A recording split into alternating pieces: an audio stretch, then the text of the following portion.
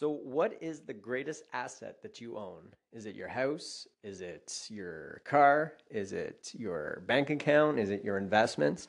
Well, today at my business networking group, I actually found the answer to this. And the greatest asset that you own is actually yourself and your ability to make money.